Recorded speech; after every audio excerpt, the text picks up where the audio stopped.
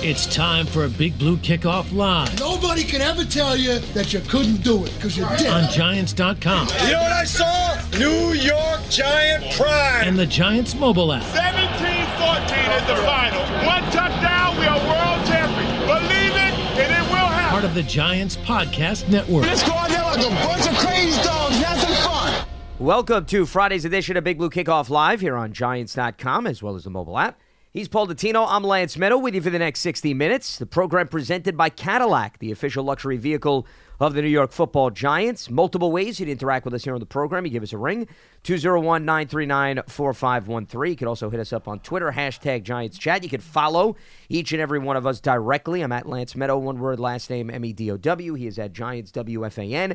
And as a reminder, you can find the archive of the show and our entire podcast network on the Giants mobile app, podcast platforms everywhere, and at Giants.com/podcast. So this is the Friday edition of BBKL. However, technically, it's a Thursday in Giants land. It is a Tomorrow football Thursday. will be a Friday, yes. That's what we call it. It's a football Thursday, but it's really Friday. Correct. So there will be no complete injury report that will be released later today, because you get in the habit on a Friday, you know, who's in, who's out, who's questionable. That's not going to happen until tomorrow, because Brian Daboll will still be speaking to the media on Saturday. So a bit unusual, but that's what happens when you play on Monday night. And this is a very intriguing game, Paul, and that's why I really want to delve into it, because yes, the Giants are mathematically still in the thick of things, but I want to look at it more from the Packers' standpoint. There's a Green Bay team that has turned its season around. They're 6-6. Jordan Love is playing the best football of his young career. Yeah. He's got 8 touchdowns, no interceptions in the last 3 games. Their defense has been stingy. It's hard to score points on this Packers team. They have been holding teams into that 24-point or lower barometer. So this is going to be another strong litmus test for the Giants, especially Tommy DeVito, because, Paul, what have we talked about during this 2-game winning streak? They beat the Commanders, they beat the Patriots. Not to take anything away from them, but those are teams that have just as many question marks as the Giants, and you should handle your business. But now you're going up against a team that I think is far more balanced, far more talented, and also has a lot of strong play in the trenches that is going to test this Giants offensive line. I disagree with you. I don't think the Packers are nearly as good as you think they are. Well, I think they're better than the Patriots and the Commanders. That's true. And that's my point. That's true. That was where I started. But they are nothing more than a middle-of-the-pack, mediocre NFL team, which is where the Giants should be had they not had all the injuries that they had. That's why the Packers are 6-6. They are not of the level of the Cowboys or the Niners or any of the I'm not putting them teams, there. right? Sure. You know, when you look at the tiers, they're in that huge middle tier. The pool, cesspool, and quicksand of mediocrity that I love to talk about all the time. That's what the Packers are. They're a mediocre football team. You talk about their six losses. In 5 of their 6 losses, they have not scored more than 20 points. So let's be very clear about this. Yes, the defense has done a solid job, but they are 30th in the NFL against the run at over 135 yards a game. Okay, so you can absolutely run on them all day if you want to, but that depends on game flow, quite frankly, as to whether or not you will be able to be patient and run the ball all day. That's game flow.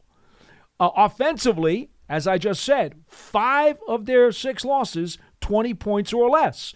So they have games where their offense can't do a damn thing with the ball. Then they've had some other games where they have been able to. And in recent memory, Jordan Love, during this 3-game winning streak, has not thrown an interception.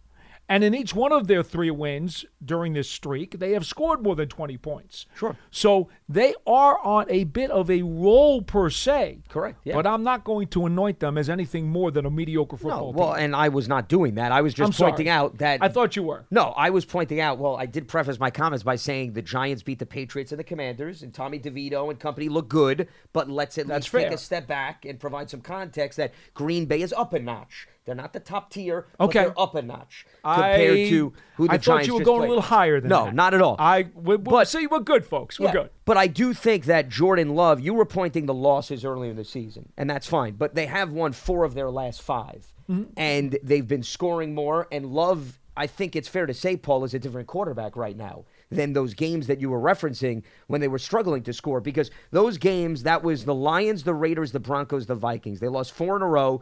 They scored 20 points, 13, 17, and 10 respectively in those 4 losses. Now you're looking at 4 of the last 5 games. They've scored 20, 23, 29, 27.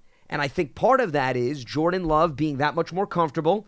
Jordan Love, I was listening to Matt LaFleur's press conference. They said, they're that much more confident in allowing him to make changes at the line of scrimmage now, where that is a great luxury for a play caller like LaFleur, where, he's probably concerned, okay, I've got a quarterback. He's not Aaron Rodgers. I'm not going to expect him to maybe correct what is not an ideal play call initially. Now you send in the play call, Jordan Love assesses the situation and says, hey, we're going to have to change this up based on the defensive allotment. And he's doing that more effectively. So I'm not saying that the Packers are an offensive clinic, but I do think the offense that was part of that 4-game losing streak is not the same offense that we're seeing out of the last few games. All right, it may also not be the same offense with Christian Watson nursing a hamstring injury that got injured with 3 minutes left against Kansas City the other night. Now, he did play during this recent stretch, but to your point, he got hurt against Kansas City and is a question mark right now entering the Giants game. And to be frank with you, Now, Dobbs does have 7 touchdown catches. That's top 5 in the NFL.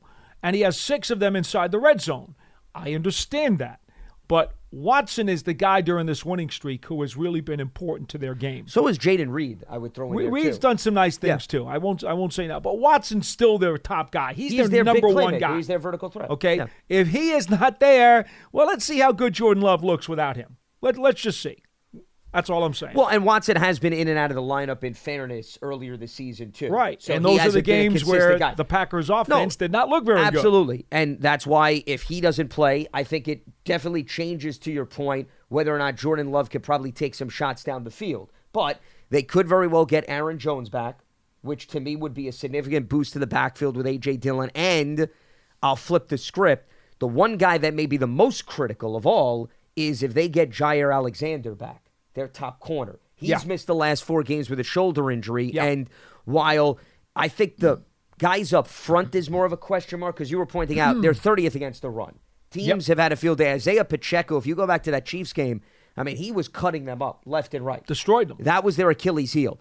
But this secondary, which has been a bit of a roller coaster because of injuries, has held its own. With that being said, if I'm Green Bay, I feel a lot better if Jair Alexander's in the lineup to go up against some of the young weapons for the Giants like a Jalen Hyatt as opposed to Corey Ballantyne, former 6th-round pick for the Giants. Correct. And then Who got away with a heck of an interference twice in the final moments of that Correct. game. Well, this is where I thought you were actually going to go initially with Green Bay when you were sort of questioning their status was there's that play. Then there's the drop by Quentin Johnston against the Chargers. If Herbert throws a beautiful ball, Paul, they may get a field goal and go to overtime. Couldn't do it any better than that. I mean, and then in the Lions game, which was a strong performance, Jared Goff had about, 50 fumbles in that game. Yes. Which completely changed See, field now, position. since you now opened that door. I thought you were going to go there. You know why I wasn't going to go there? Because I thought you were going to say to me, well, it is what it is.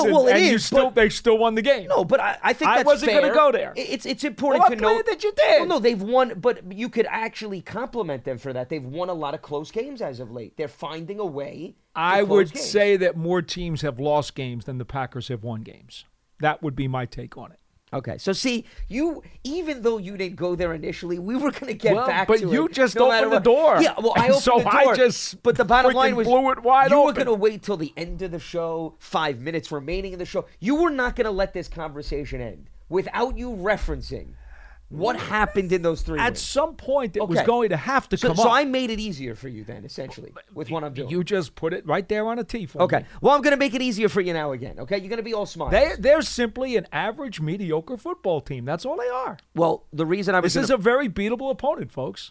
There's no doubt about it that the Giants could very well be in this game and they could find a way to win. I'm not disputing that. Good. What my point was the secondary. This is why Jair Alexander, though, changes things. He is a very good player. He's one of the best cover corners in the NFL. You have Corey Ballantyne, and then you have Carrington Valentine. Apparently, they bring in corners based on rhyme scheme. Were you aware of that? That's their mode of operation when it comes to choosing their corners. But the bottom line is you've got a rookie in Valentine.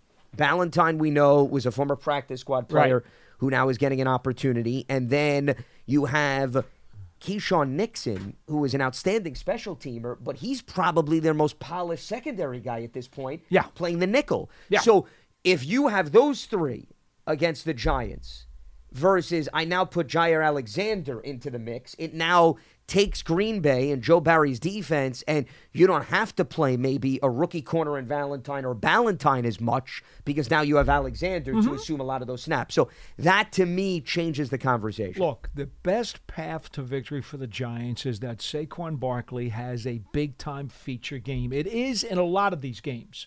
For the Giants, let's not kid ourselves. He is their best player. He is their top threat all around. In terms of being a headache player, he's that guy. And without Darren Waller in the lineup, okay, the Giants don't have another headache player. All right? It's just that simple. Maybe in another year, Jalen Hyatt will be that guy. But right now, he's had one game that he had 100 yards in, last time against And he the hasn't had Patriots. more than 6 targets in a game, too. Right. Let's not forget. So I can't go there yet. Now, it's simple.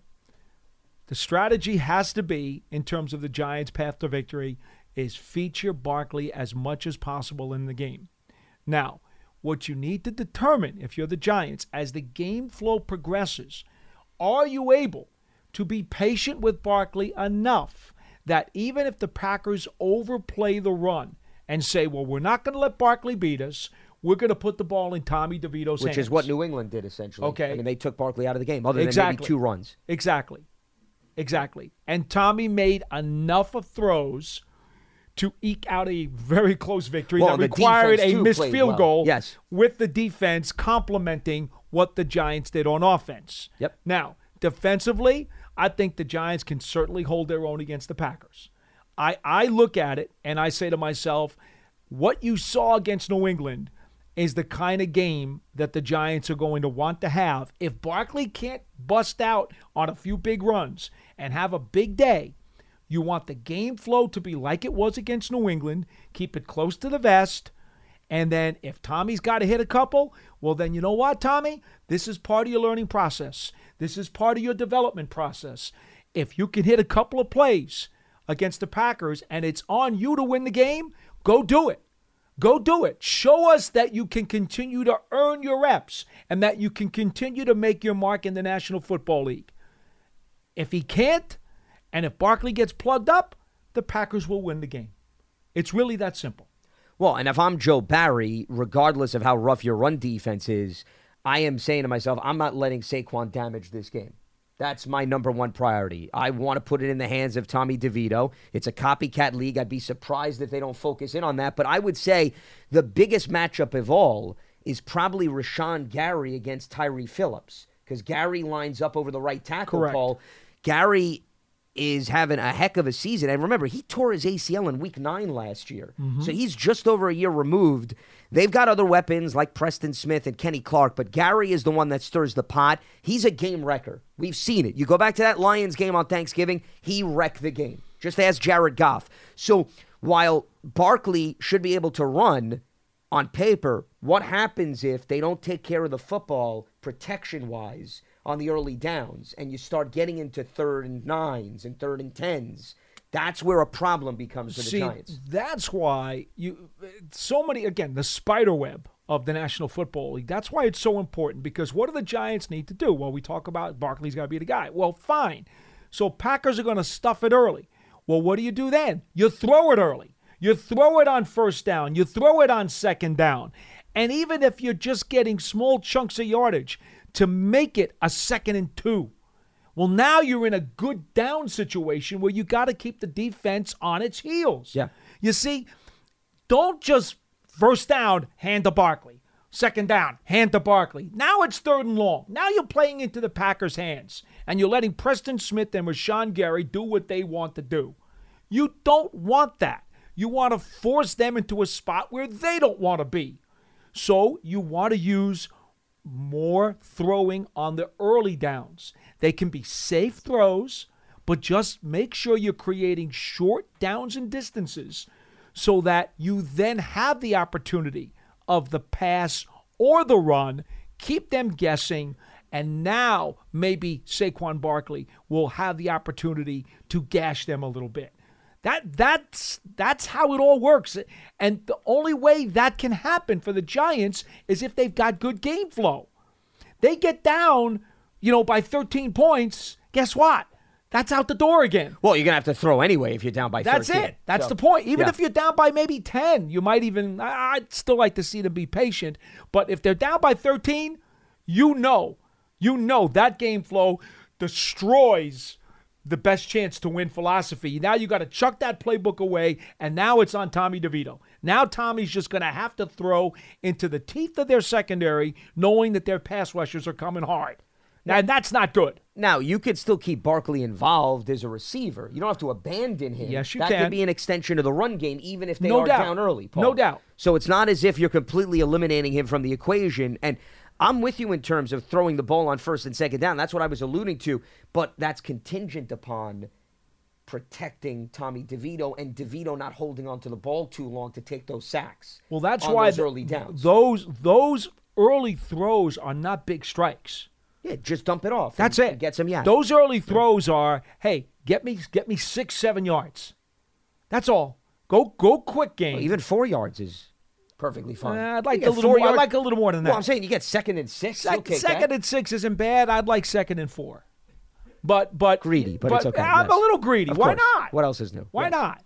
But the point is, if you go to the quick game, now at some point the Packers will understand that and they'll try to jump you. Okay? So what you need to make sure that you do with your quick game is that you're coming out of different formations so that they're not necessarily smelling quick game. This is where the schematics come in. This is why it's such a great game, folks. It's the greatest game on the planet.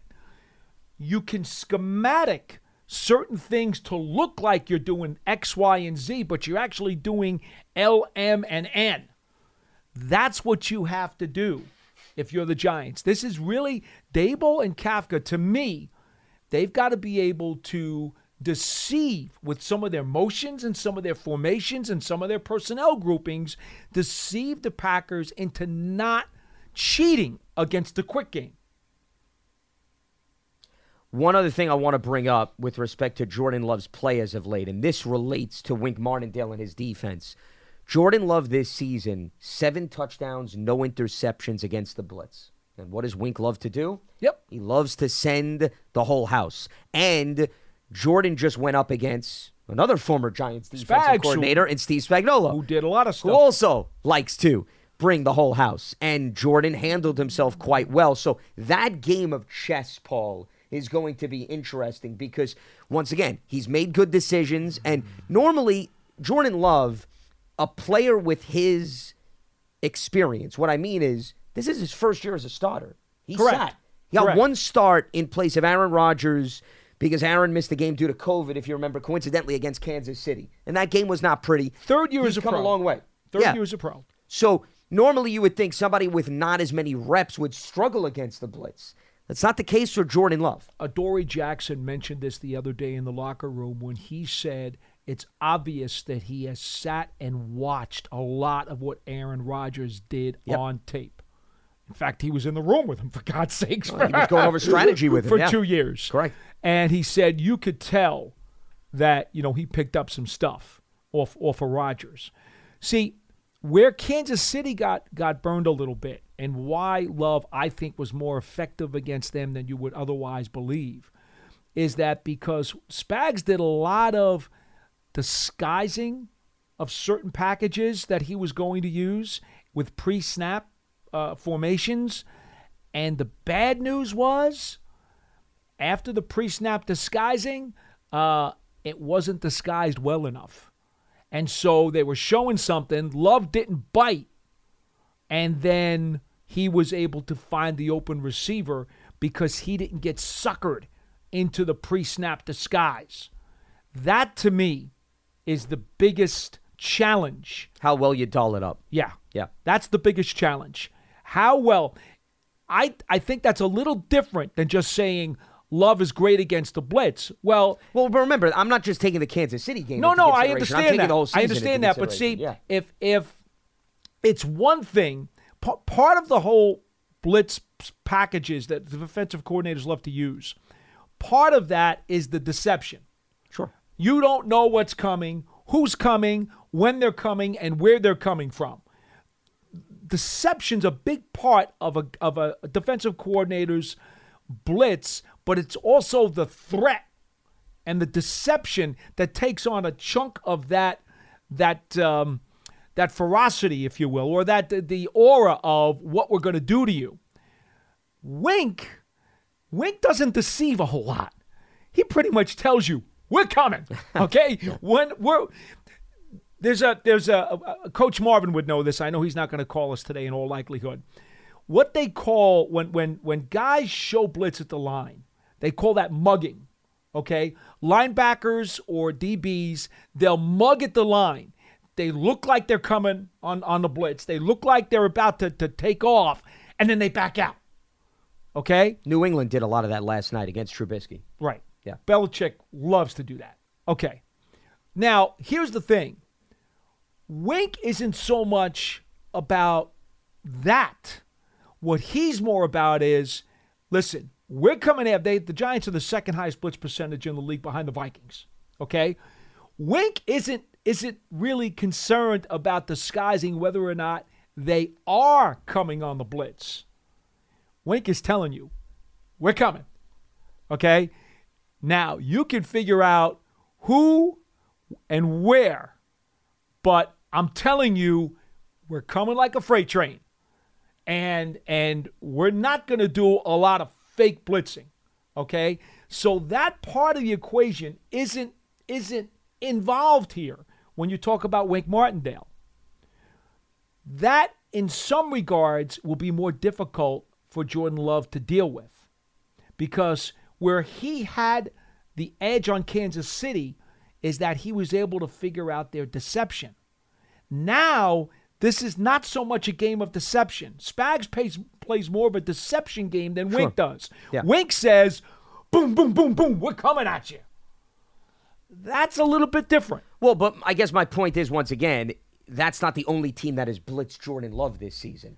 Not just Kansas City. I have not looked at the other blitz numbers. Yeah. But it is a different style of blitz that Wink will provide compared to what he saw last Spags'. week. Yeah, within the span of a week. But I'm talking about over the course of a season, Jordan Love has handled the blitz well, regardless of what form it's come. He certainly handled the deception a lot better than most young quarterbacks would. Yeah, and that is what I think has been impressive, because even though he's in year 3, you still get to a point where you haven't been out on the field. It's one thing to see it in the film room. And Aaron can walk you through it, Paul. Yeah. Then when they throw you out to the Wolves, all of a sudden, it's a completely different scenario, and he's handled himself quite well. So that's something I'm sure that Wink Martindale has picked up on film, and the Giants will prepare accordingly. And also, he's relying on a young receiving core.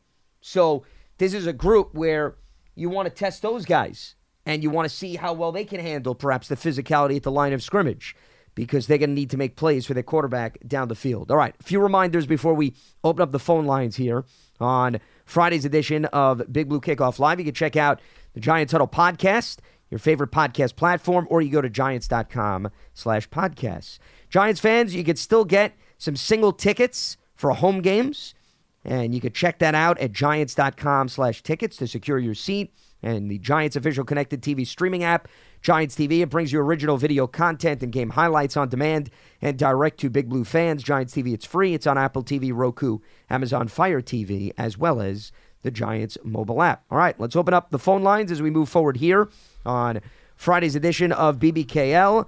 Let's check in with Scott in New Mexico. Scott, what's happening? What do you got for us? Hi, guys. How you doing today? Hi. Good, right. There was some interesting discussions this week in regards to how the Giants are going to draft and what free agency might look like. And I have an opinion. And Paul made some interesting comments about getting a pass rusher, and John made some interesting comments about concentrating on the offensive line. So for just what I'm going to talk about, I wanted to just talk about the run defense of the Giants. Right now, not their overall defense, but just the rush defense. The Giants are 28th in the league. They're averaging giving up 4.8 yards carry, and that's with Dexter Lawrence in the lineup. And I realize he's been injured, but that's in totality, giving up 1,633 yards. I wanted to put your general manager's hats on for a second, if you could. And I'm a firm believer, and always has been, that you have to stop the run. If you can't stop the run, it makes everything else somewhat impossible to deal with. And though Paul and John both made good arguments for offense, I had two questions for you. One, the first being is, if the Giants are reflective of the numbers I'm giving you, do they concentrate on trying to get more? I know Paul was interested in a pass rusher, but do they have to reconstitute that defensive line in some way? Because those statistics are not going to cut it even for next year. Secondarily, on the offensive side, can they afford to take the chance that Evan Neal will develop into what they think, or do they have to, for their own sanity, I guess, draft an offensive tackle, not necessarily in the first round, maybe in the second round, since they'll have two draft choices in the second round, and firm up that line? Because you both know, if whatever quarterback you put back there, if he has no time to throw it or no time to develop a play, it doesn't matter anyways. So where is the concentration? Because, again, those run statistics, to me, are very relevant. And I want to get your opinion of what you think the Giants should do based on the numbers I just gave you, where they're tied with New England. I don't know if it's New England or someone else for the worst statistics rushing-wise.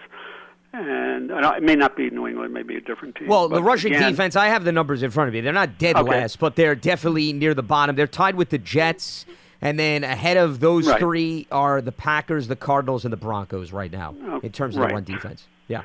So in terms of the run defense, I know, Paul, you're a big proponent of stopping the run also, and I kind of adhered with your belief, although I respect John for saying, yes, we have to bolster the offensive line. But when push comes to shove, your defense has to be able to stop the run. So I'll take this answer off the air, but again, putting on your general manager's hats for just a second, what is viable? So my question is, can you afford not to draft an offensive tackle and hope that Evan Neal develops, or should your priority be to bolster the defensive line so those statistics are not reflective next year? And I'll be glad to take your answers off. All right, Scott, appreciate the phone call. You take the Evan Neal question. I'll take the defense. Well, I mean, I think we could weigh in on both as well. I would say this.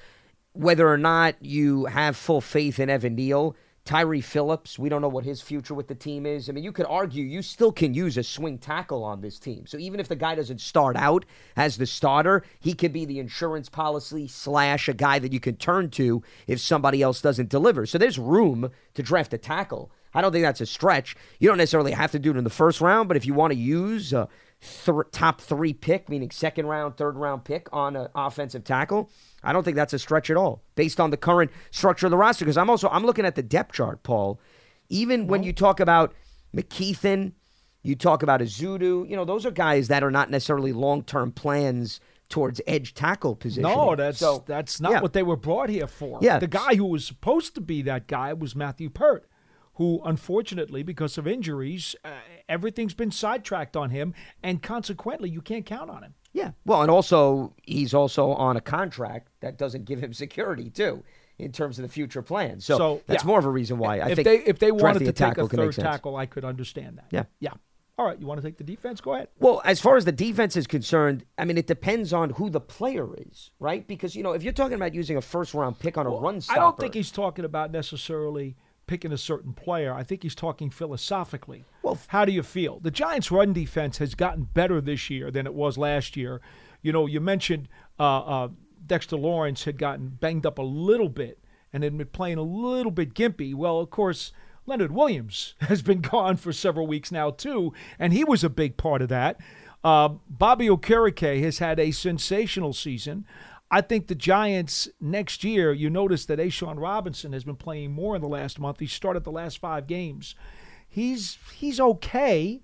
I think they'd like to see more out of him production-wise, but he's been okay. he was banged up. He had a bad lower leg injury that he was fighting through the entire training camp and really hindered his first half of the season. Jordan Riley, who they think very highly of, had a terrific camp and a really good preseason at defensive tackle, specifically as a run stopper. Now he has not gotten a jersey for a while. All right, he saw very limited snaps earlier this season. That's a kid who they've got a lot of high hopes for. So I would say to you, no. I think the Giants' rushing defense is better than it was last year. And in Wink's defense, yes, you always talk about stopping the run first. But here's part of the problem. Game flow has been so bad for the Giants. Most often, teams have had leads on them. So they can run the ball late. And then in the second half, they got big leads on them. So they're piling up these rushing numbers that, in all honesty, they don't really reflect the appropriate game flow because the games are already warped in a different direction. So a lot of those numbers, Scott, they're shallow numbers. Don't put a lot of stock in them. The other thing you got to keep in mind is that Wink does believe a lot in what Belichick did to the Bills in Super Bowl 25. Wink does believe you can give up yardage. You can give up real estate. It's more what you do on third down and what you do in the red zone defensively. And that's where last year the Giants excelled. Remember, they had statistically a terrible rushing defense last year. But they won 9 games and made the playoffs. They cleaned it up in the red zone, yeah. Because red zone and third down, those are much more important statistics for Wink. Now, that goes against a lot of old school that says, well, you have to stop the run first. Wink will still tell you have to stop the run and control the run. But for him, controlling the run means something different than it does for most people. Most people will say controlling the run means we have to hold them under 4 yards a carry. Wink doesn't see it that way. When he says control the run, he's talking about situationally controlling the run, not necessarily making it a stat line at the end of the game. So I think once you understand the context of that, Scott, you'll understand that, yeah, you want to do something to help out this defense, the pass rusher is the priority. They don't necessarily need to do a whole lot more to enhance their run stopping. Well, I don't think they're going to draft an interior defensive lineman who you take off the field on third down early in the draft just because he's a good run stopper. That's why I said it depends on the player. But if there's a pass rusher who's really good in stopping the run, that's beneficial for this defensive scheme. And I think those are the types of players that most defensive coordinators will always look for because then there's no question about whether or not you're going to pull them off the field. I will say this, though. There were a number of teams early in games that have had success in running the football against the Giants this season. Dallas comes to mind. Arizona ran the ball effectively. San Francisco, Miami. Josh Jacobs had a good game with the Raiders. So, I mean, right there, maybe that's not half, but it's close to half the Giants' opponents this season. It wasn't so much, Paul, I would argue, they jumped out to early leads and they ran the ball late. They jumped out to early leads because of their ability to run the football. Okay, now, again, you're talking about earlier in the year where Okereke, the first month of the season, wasn't the guy he is now. Bobby Okereke will tell you himself. He's more comfortable with this game. He was not comfortable, and he is the heart and soul of the rush defense. And quite frankly, I think he's having a Pro Bowl level season. I really do. I think he's that good. So that's part of it right there. Micah McFadden has clearly developed into a solid all-around linebacker now, where first few weeks of the season he was still trying to feel his way. So your two starting interior linebackers. Well, that's why I don't think they need to address the linebacker position. Well, yeah. but that's what I'm saying. You know, there were reasons why the rush defense wasn't as up to standard earlier in the year, like you just pointed out. You can explain that away. That to me, that's not an issue. Well, but, I mean, once again, you did have those guys healthy. You weren't necessarily taking them off the field. You could argue they were still getting used to it, but they were on the field, though, is my point. They were on the field, but they were not gelled at all. Even Wink just told us this morning. The last 2 games, what you can really see now is this defense has gelled. It took a long time. It really did. I mean, they had a decent stretch earlier this year, too, in the middle of the season. But these last 2 weeks, this defense has really, really played well because not only have they done a lot to help themselves with takeaways, which, as you know, were few and far between in the first half of the season. Yep. But they have also shown much more ability to get to the quarterback and create even more pressure by winning their one-on-one matchups. Well, and that's why I think this is going to be another good test, because can the takeaways continue that we saw prior to the bye? Because the defense, let's not forget, when you're winning games 10-7, that's a big product of the guys on the opposite side to take pressure off of Tommy DeVito. No doubt. So what happens if you don't get 3 takeaways and it's more of an even game? That, to me, puts more of the onus on the offense. You know what? I will say this, and it just goes to show you about how these players feel about DeVito in that locker room. He is just a fresh-faced rookie who has come in here, and he has given some fizz to this team. Okay? He's added some fizz. Sure. And, you know, they're happy for him when he makes a good play. They're happy for him when he throws a touchdown pass. Yeah, is he still making mistakes? He's a rookie. Of course he's going to make a bunch of mistakes. But I truly believe that right now, the way they played complementary football in their last 2 victories, I truly believe that this team, emotionally and fabric-wise, is as together as they've been all season. I really believe that. Well, it's shown based on the results. They've been able to finish games. But, you know, as we talk about each and every week, when the opponent changes, the things you relied on, right, against the previous opponent don't always work the next time around. Well, but in terms of the last 2 games, there's no doubt about it. The defense has taken away the football, and what has the offense done? The offense has scored off the takeaways. Which is what and you that asked has been for. a big issue. This is one of Lance Meadows' primary rules. It's huge. You must take advantage of those things that the defense will give you. Yeah. And they have done that. Yeah, I don't want to hear you take the ball away 5 times and you get a field goal. Okay, Yeah. great. Yeah. I want to hear you take the ball away 5 times and you score 20 points. I mean, That's what I want to hear. and you know, here's the thing too. I have to say this. Special teams, you know, I get it, man. You know, Gray had his troubles as a rookie, but Chisosevsky has been in the punt return game. I feel much better about the Giants' punt return game. I feel really good about the way Jamie Gillen is punting the football, and McLeod's getting down there, and Darnay Holmes is getting down there. Carter Coughlin and Cam Brown have been making some big-time tackles. Yep. Again, Coughlin got fined for the Patriots game. Still don't know why. You know, you look at the tape, it's as good a tackle as you can imagine. I mean, special teams has really, you know, tried to give this team every opportunity not to lose those hidden yards. And when you're going up against offenses that are struggling like New England, the worst thing you could do is give them favorable field position. Right. So that's why that was big. It all goes back into the game flow again, Yeah. complementary football. And this week it's going to be Keyshawn Nixon, who's a dangerous He's good. return guy. He's Oh, good. Yeah. Yeah, He he's was good. a big reason why they had a great stretch last December to position themselves to play that meaningful game against the Lions to try to get into the playoffs. Yeah, this is a guy, you cannot let him tilt the field on you. He has had several big plays since he was handed the primary job last season. All right, let's head back to the phone lines. We've got Mike in Oakland joining us here on BBKL. What's happening, Mike? What do you got for us? Hey, Lance. Hey, Paul. Good to talk to you. Hi. Yeah, you know, I was really glad to hear you talking about Saquon's usage and his impact earlier, because that's what I'm calling about. I'm hoping to get your take on the difference between first read and a check down. For me, you know, Saquon's best season, still his first season with Eli, who's known for his pre-snap intelligence. Yep. And I feel like with Eli, you know, he saw Saquon as his first read.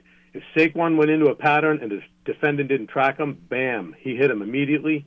Saquon still had like 6 or 7 yards of clear space where he could like beat the first tackler, make something happen. But, you know, since we lost Eli with Daniel and now with Tommy, what I see him staring down the field, and they use Barkley as like a dump off or a check down after, you know, their other reads. They go through all their other reads, and after the space is closed down. So he's catching the ball with no room to operate. Yeah. And so I'm wondering if you see the same thing. You know, for me, that's a mistake. You know, you guys are pretty knowledgeable about the Giants. You keep saying, and I agree with you, Barkley is our best offensive weapon. And so, you know, that's what I want to see. If nobody tracks him, hit him with the ball. He'll get you 10 yards. He'll get you a first down and maybe a heck of a lot more. Is that how you guys see it? You know what's interesting? I just pulled up Barkley's game by game because I happen to agree with what you've said, but I wanted to give you some numbers to kind of back it up. In the 2 games this year against Washington, average yards per target in those 2 games was over 10 yards in the first game and over 11 yards in the second game.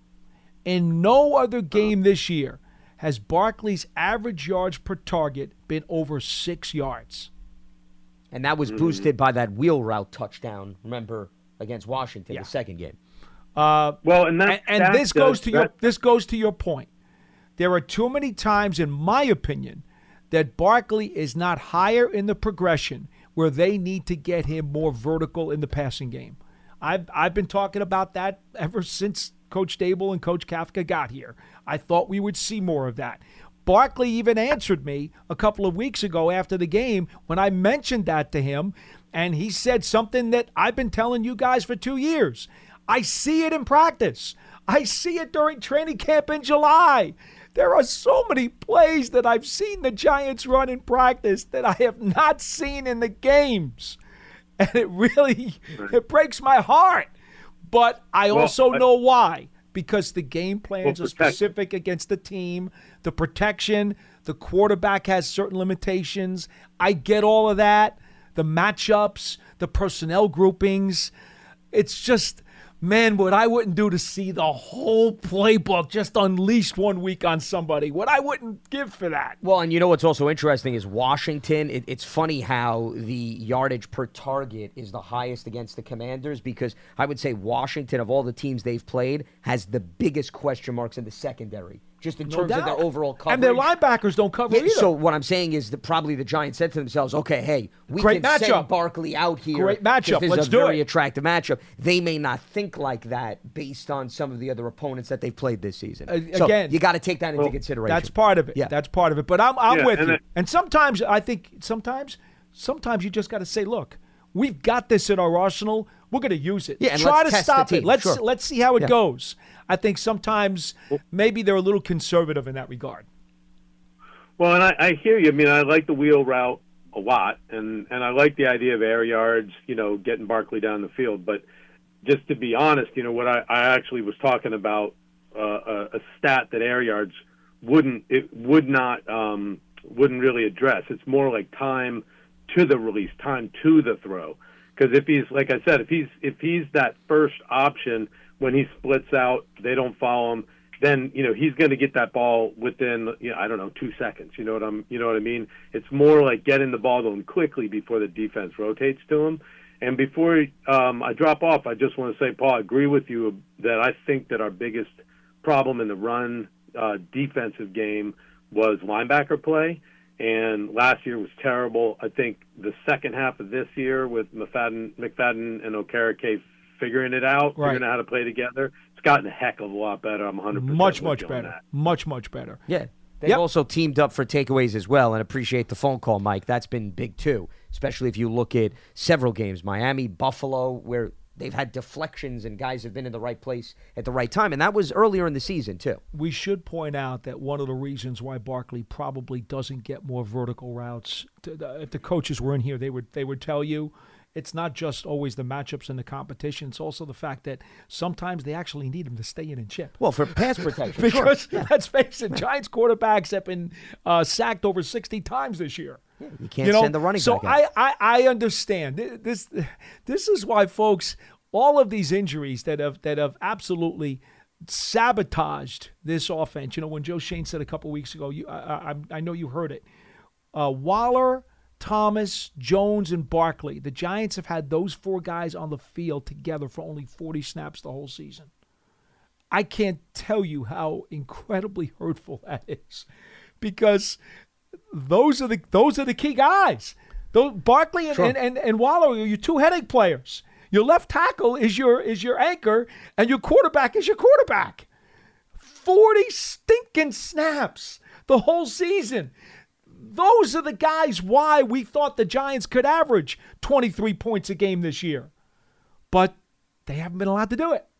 Well, but remember, the year prior we were talking about how many snaps did all the wide receivers get together on the field with the quarterback and the running back? So, this is another reason why you have to anticipate, and Joe Shane emphasized But you can lose those guys easier than you can lose the guys they lost this year. This is much more devastating. But you always need to anticipate that in an ideal world. You'd love to have all those guys on paper. In reality, stay on the field. It's never going to happen. It's almost like the conversation of, this is going to be the year where all 5 offensive linemen stay healthy. It's just not going to happen. You can't keep banking on that. Man. So you have to understand there's going to be changes. There's going to be an evolution of your roster. And that's more of a reason why, just like teams are learning the hard way when they lose their quarterbacks. The backup quarterback position. Was it 9 backups are starting this week? Yeah, but to me, it's not this year that should be the teachable moment. You go years back, Drew Brees got hurt. Teddy Bridgewater filled in for him. Sure. It's happening on a yearly basis. It's just a matter of whether or not you as a team prioritize to say, we're not going to be that team that's caught off guard. We're going to have the veteran or the young guy that we're going to develop. You have to make that a priority within your salary cap. If you don't, then you're going to be in the situation like several teams are this Shame of season. it is, the Giants actually did spend money on a backup quarterback in Tyrod Taylor. The backup and got look hurt. how that worked out. No, well, I'm not accusing the Giants of overlooking that. They actually prioritized that, and they you upgraded talk about the position too. snake bit, man. Freaking King Cobra came to the Meadowlands and just freaking dug his fangs into this roster. And that's, unfortunately, the game of football. That's why it's not necessarily always the best team that holds the trophy at the end of the year. It's the team that stays healthy and navigates those obstacles more effectively. Let's head back to the lines. Jonathan is in Westchester with us here on BBKL. What's happening, Jonathan? Hey, how are you guys? Doing all right. What's on your mind? So I'm not, and I'll never be one of those Giants fans who could root for the Giants to lose or to tank. But I do think I can offer something to all my fellow Giants fans out there who are scoreboard watching and worrying about our draft position right now. So as of today, the second-round pick that we got from Seattle in the Leonard Williams trade is a 46th overall pick. Well, and Seattle has to... Well, so you're rooting for the Seahawks to lose is what you're saying? That's the point of this phone call? It could still move up or down, but I get your point. Go ahead. So Seattle has to play at San Francisco this weekend and then home against Philly. They could very well be 6-8 in a few weeks. They do have an easier end to the schedule, Titans, Steelers, and Cards. But sure, and they could also win both of those games, in fairness, Jonathan, too. I mean, I understand this exercise, but the reason why I want to stop you there is I can't tell you how many conversations we get from callers. They look at the schedule on paper. How many people thought the Eagles were going to lose multiple games, right? They played the Chiefs. They played the Bills. And the Eagles wound up winning both of those games. So this paper argument does not hold much weight at all. Here's what I will say. If you're a Giants fan and you want to keep an eye on that pick, right now you're right. That pick is at 46. Be happy if you get 3 in the top 50. How about that? Is that fair? Would you be okay with that? I mean, I'm loving that Williams trade. And don't get me wrong, Williams is a great player for us, but to get a top 50 pick for him at this stage in his career, and maybe we get him back next year. And then the other advantage of Seattle losing is obviously, I know it's a long shot, but Seattle is currently tied for one of those last wild card spots. Maybe we grab their wild card spot in addition to taking their second round pick. That wouldn't bother me too much either. Okay. Well, all of the different mathematical scenarios brought up there by Jonathan. He's not asking for too much, is he? Oh, no, not at all. No, a little snippet he's asking for. He's asking for Seattle to lose out, the Giants to win out, yes, and every draft pick to cooperate and fall in the proper place. Remember, it's also who you take, not where you pick. Oh, wow. I think that also has been well documented. You know what, though? It's fun to be that way and to be overly optimistic and to be very hopeful and all that other stuff because it's a lot better than wallowing in your misery. And we've had too many calls that just want to be, wallowing in their misery and beat down and just absolutely in the trenches and in the dumps. So it's nice to listen to somebody who is at least looking at it from a rosy perspective once in a while. Yeah, but that's the opposite end of the spectrum, Paul. Oh, okay, that last call went. I mean, that's saying Seattle to just completely disappear. He's reaching for the stars right there. I get the moon. I get it. And the sun. But and everything at else least in between. That's a fun call to get one of those every once in a while. Well, here's the thing. The Giants can't be concerned about what other teams are doing. No, not at all. Win or lose. The bottom line is no matter how Seattle plays out, it was a good trade regardless. Absolutely it was. They got assets, and they were able to turn a player that had an expiring contract into something. So all in all, there's value in the move. Now you wait and see how the season plays out, but you're going to get additional picks. That's not going to disappear regardless of how Seattle's season plays out. So that becomes a positive no matter what transpires in the final 5 or 6 games. I think if you're the Giants at this point, I continue to emphasize it. I know you agree 100%. These guys in the locker room are not consumed by draft picks. They're going out there to play football and put the best possible performance out on film, because there's a lot of players that are on the roster that are not going to be here in 2024. So that's why they don't get caught up in what Seattle is going to do for the Giants, what the Giants will do for themselves. No one can afford to get into that mindset. That's just, you ask any player on any team, whether they're on a team that's winning or a team that's losing, the last thing on their mind is where their team is going to select in the draft the following year. I have never heard any player come out and passionately talk about, oh, man, if we fall short in this game, that's going to give us the first overall pick, and I can only imagine who they're going to bring into the mix. Here's another reason why, Paul, these players don't care about the draft. Why would you get ultra excited about a team drafting somebody that could very well take your roster spot, right? I mean, think about it. They could take a position that you play. It boggles the mind how many people actually go along with that theory. Yeah. You know, because it's just so incredibly obvious that it makes absolutely no sense. But here's one thing the Giants could do, and I understand mathematically they're still alive. They play hard. They can make it very difficult for teams that are ahead of them in the standings, Paul, in terms of thinking that they have a clear path to the postseason, and it starts Monday night against Green Bay. Just like, for example, when the Lions played the Packers, okay, I want to give you the perfect example. Yeah. Final game of the regular season. Week 18 last year. Yep. Okay? Lions go to Lambeau. As Dan Campbell's addressing his team in the locker room, they find out the Seahawks won. Right. Their playoff hopes are over. Correct. They have nothing, Paul, to play for. Correct. No one in that locker room, and guys are banged up. Some of them are scheduled to have surgeries, right, the following week. There is no incentive other than to say, oh, we're not going to make the postseason? Well, Green Bay is going to join us on the sideline. Yep. They're going to observe. They're going to watch. Well, and that's exactly what else the would you Lions expect did. from Dan Campbell? No, but also the players, though, in fairness. Understood. Okay, I understand. But Understood. Dan Campbell's not suiting up and going out there. As much as he wants to bite on the kneecaps of other people, Paul, he's not putting on a uniform, okay?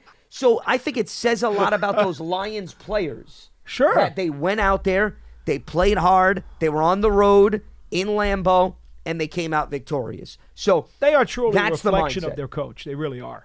without a doubt. But that's what the persona of the Giants should be here moving forward. Okay? Green Bay's ahead of us. And it is. Yeah. It absolutely is. I look, folks, I know you're not here every day. We are. I'm telling you right now, this team, during this 2-game winning streak going into the bye, really, really enjoyed the taste of victory. And trust me when I tell you, they are human beings, and they had a much better time picking up a couple of wins than going through the losses that they did earlier in the season. And if you think they want to go back to that, you're out of your mind, because they do not.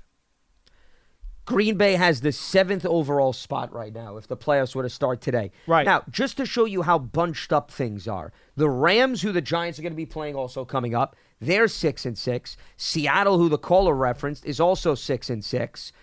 And then you have Tampa Bay and New Orleans are 5-7. Green Bay, if they were to lose this game, just going down a hypothetical road, and let's say everybody else behind them won, Green Bay in the span of 1 week can go from 7th to 10th in the blink of an eye. Well, that's why you should have the mindset, we're not going to make it easy on any of the teams ahead of us. Do I need to remind you that the end of the Jets game was very much disputed, and that the Giants actually should be 5-7 right now, and a win this week would put them right in the mix? Well, I don't even want to think about that. That's the coulda, woulda, shoulda argument. Well, that's the reality of it. But anyway. But a lot of teams are having that conversation, Paul. Unfortunately. And that's the shame of it. I mean, don't you think, in fairness, don't you think the Arizona Cardinals, whether or not they realistically have a playoff, they're saying to themselves, we should have beaten the Giants, and we should be 4-9 Well, right now? I'm not talking about plays that happened in the game. I'm talking about things that were flat out misruled, if you will. So the questionable officiating is what you're bringing into play.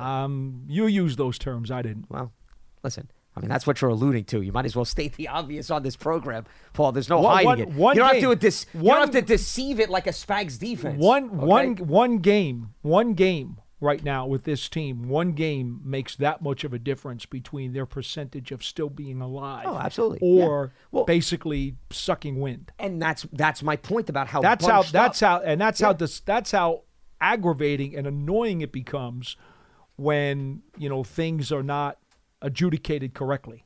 And that is life in the NFL, where I know. I'm talking about, Paul, you can go over the span of one game. You can go from the 11th spot in the NFC to maybe being a wild card holder. Yep. That's how crazy things are. And then if you look at the AFC, teams are having the same conversations right now. Let's see, the Texans at 7-5 or the 7th spot.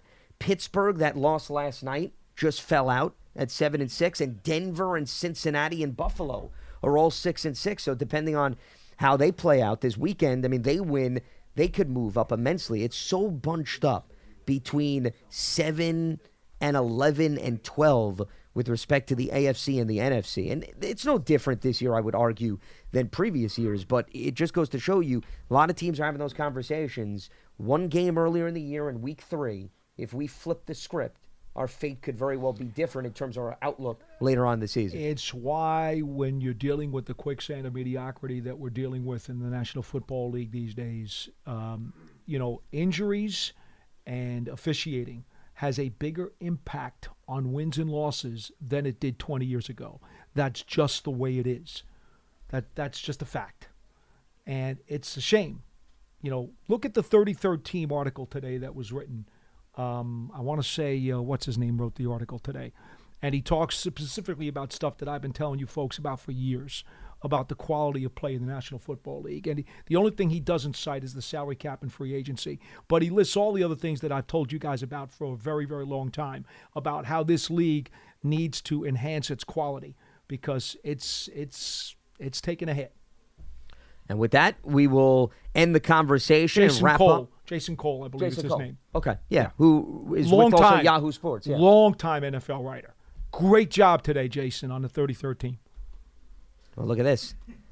What a fan you must be all of a sudden. I didn't know well, that. the guy's singing the song I've been singing for years. You sure that you weren't I love it. Anonymous source in that article? No. Okay.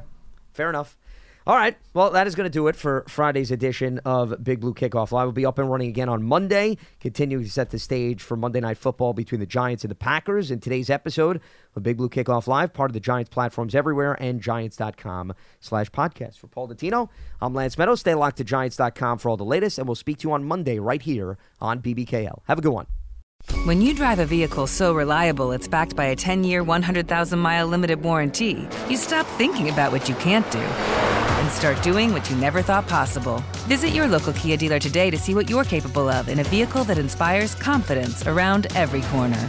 Kia, movement that inspires. Call 800-333-4KIA for details. Always drive safely. Limited inventory available. Warranties include 10-year, 100,000-mile powertrain and 5-year, 60,000-mile basic. Warranties are limited. See retailer for details.